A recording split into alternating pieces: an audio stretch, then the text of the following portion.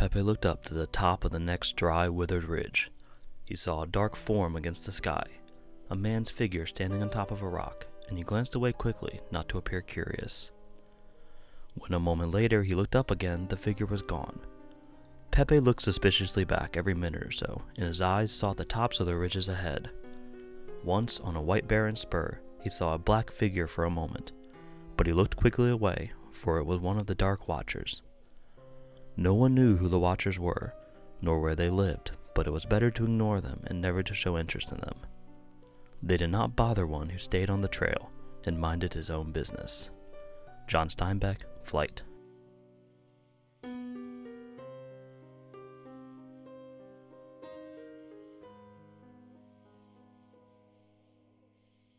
There are few feelings more unnerving than the unshakable feeling that you're being watched.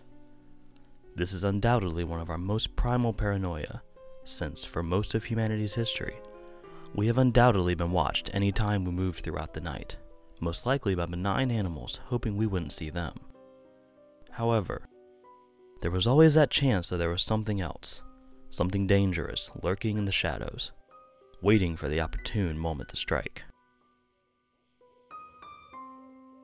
We may feel like we have banished the monsters of the night in our modern light-filled world, where most of the large predators seem to live mainly in zoos, or somewhere else out there in the world.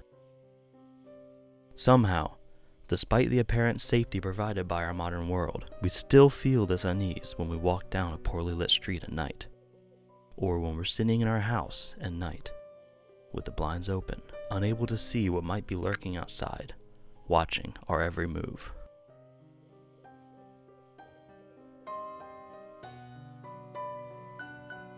Perhaps the place where we feel this the strongest is when we are out in nature, away from all the modern conveniences and the illusions of safety we hold dear.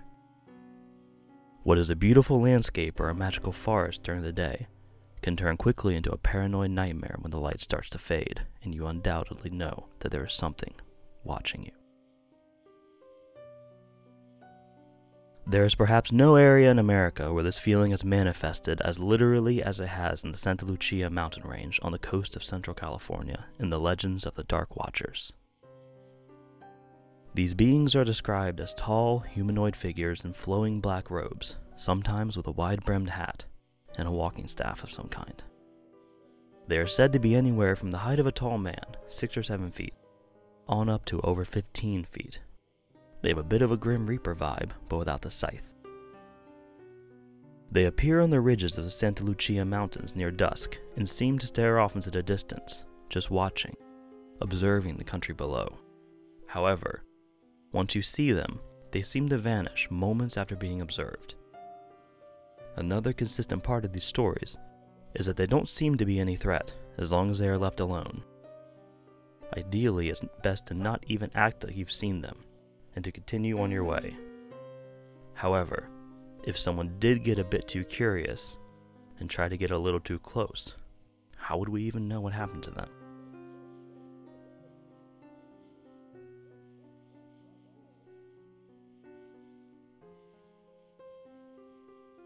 The Santa Lucia Mountains certainly have a mysterious, almost magical feeling to them. You could take a beautiful drive through this region on the Pacific Coast Highway and get through the entire area in a couple of hours.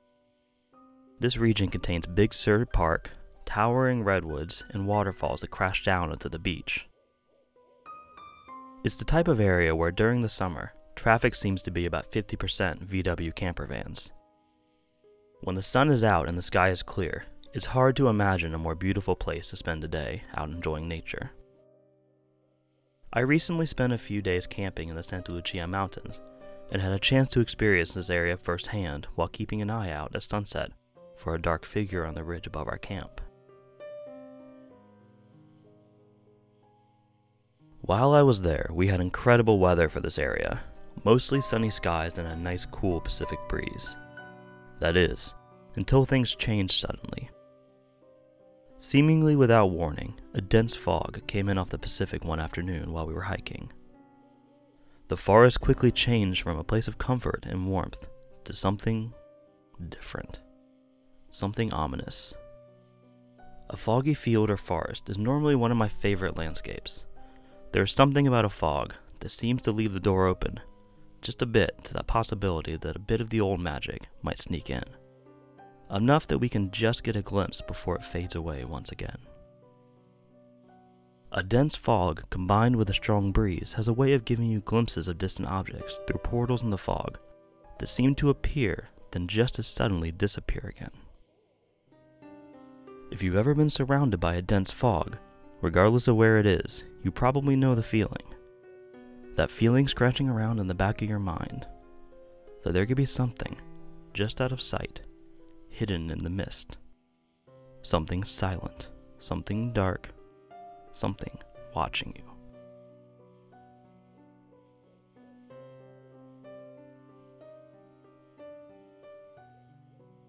Now, it's easy to dismiss the stories of the Dark Watchers as just another internet monster that sprang into existence from some modern lore, like the Slender Man mythos. While the Dark Watchers story may have piqued public interest recently, the stories go back much, much farther than that.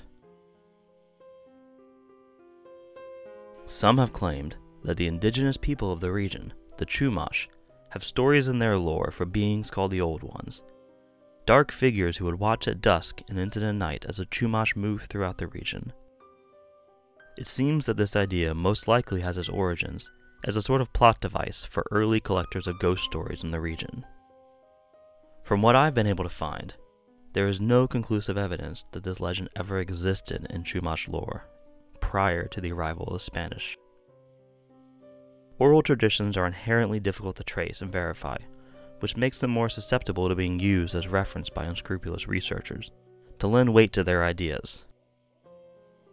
Like many other indigenous peoples, the Chumash have a rich and vibrant history and don't need our help adding monsters to make it more interesting.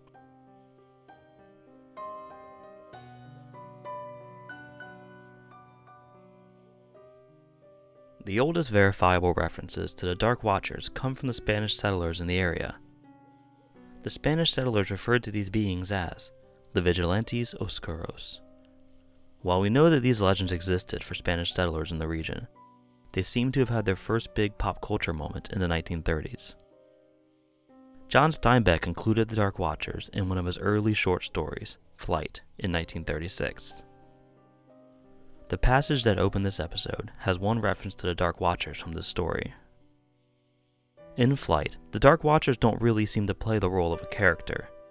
They are more a part of the landscape, something a bit more elemental than a man or a monster. Another writer from this period who mentions the Dark Watchers was poet Robinson Jeffers, who wrote about the Dark Watchers in a poem published in 1937, the year after Steinbeck published Flight.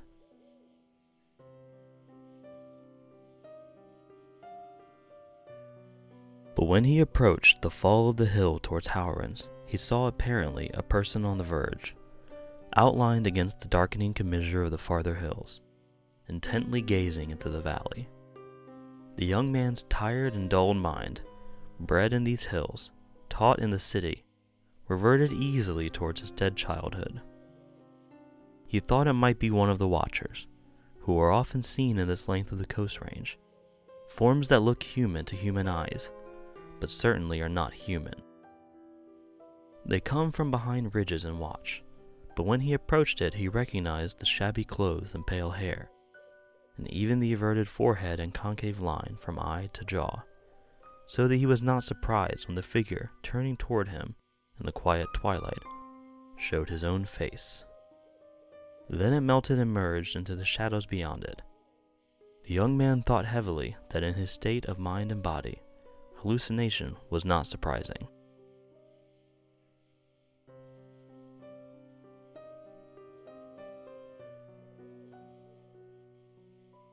I wonder what it was about this time that caused this uptick in popularity for the Dark Watchers.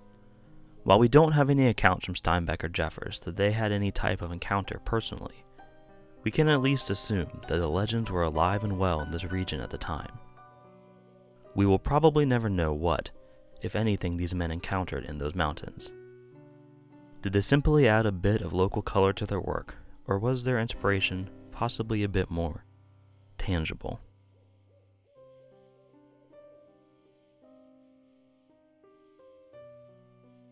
Stories of these beings continue throughout the remainder of the 20th century, but seem to have picked up a bit once the internet came around. One often cited story from the 1960s is that of a retired local high school principal who was out for a hike in the Santa Lucia Mountains. As dusk was approaching, he began to make his way back down the trail towards his car to head home for the night. As he hiked by a section of the trail that passed near a large rock outcropping, something caught his eye. He thought he saw a figure standing near the edge of the rock, looking away from him.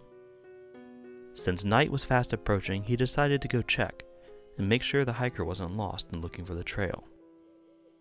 As he approached the figure, he slowed to a stop. The person in front of him certainly wasn't the lost hiker. In the gathering haze before him loomed a large figure in a black cloak, staring out into the distance. While he was still trying to understand what he was seeing, the figure vanished right in front of his eyes. There are many other stories similar to that, where someone has seen a figure only to have them vanish right after they look away for a brief moment, or where the figure is in a location most hikers could never reach.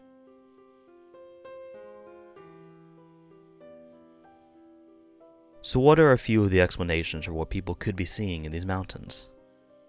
The simplest explanation is that people are seeing another person, simply out enjoying the colors of a sunset from up on a ridge. Many people will hike to a ridge to watch a sunset and then hike down in the dark. Hikers and travelers often have a walking stick and a wide hat to protect them from the elements. It's possible that the often foggy conditions lead to a situation where a hiker is briefly seen in the distance and then seems to disappear into the fog.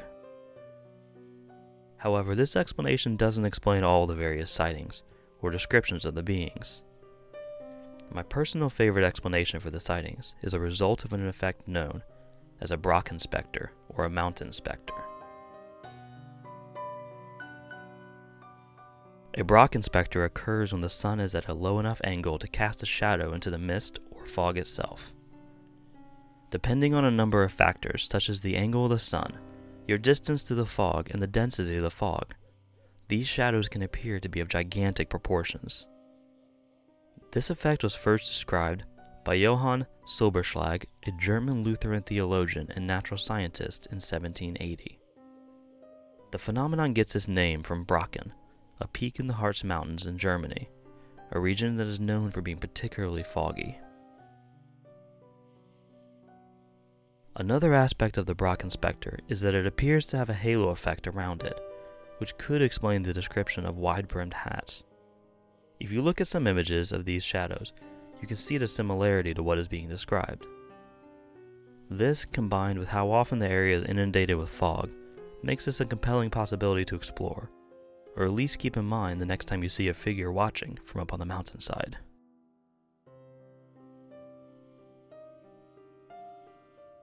The most interesting unknown for me when it comes to the Dark Watchers is what is it that they are looking for. When you look into the majority of stories involving the Dark Watchers, they seem to be completely uninterested in interacting with us, almost as if we are simply a nuisance disturbing their contemplation of the landscape. They seem to have the vibe of a monk or a reclusive philosopher looking for answers in the sunsets. Or perhaps those who observe them without incident are the lucky ones. Maybe you just aren't the person they are looking for that night.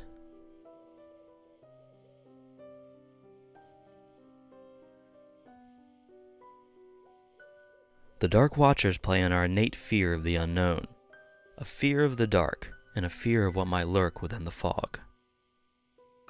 We fear the things that we can't see watching us, because not all that long ago, these things might have been deadly. And even though for most people in many countries, the fear of a large predator hunting us in the night is far from an everyday reality, we know somewhere in the back of our minds that there truly is something to fear in the night. Since our most commonly encountered monster is, of course, other people.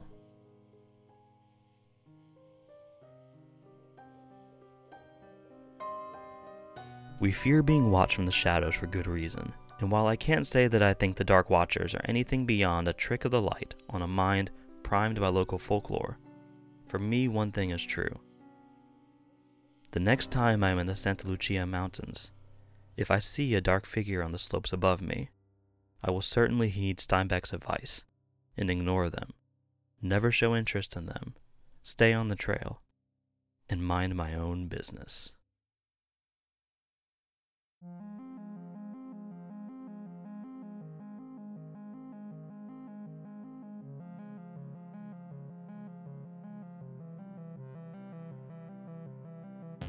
Thank you for listening to American Monsters. This will be a show diving into the folklore of the Americas, taking a look at the various monsters and myths that are frankly just too much fun to ignore. This has obviously been our first episode, so please be kind. We will continue to improve and evolve the show in the weeks and months to come, so that we can continue to bring you the best podcast we're capable of. We are working hard to get this episode out on Halloween, but it's down to the wire as a result of some technical difficulties. We will be releasing new episodes every other week and would really appreciate it if you would tell your friends about us and give us your feedback so we can continue improving American Monsters.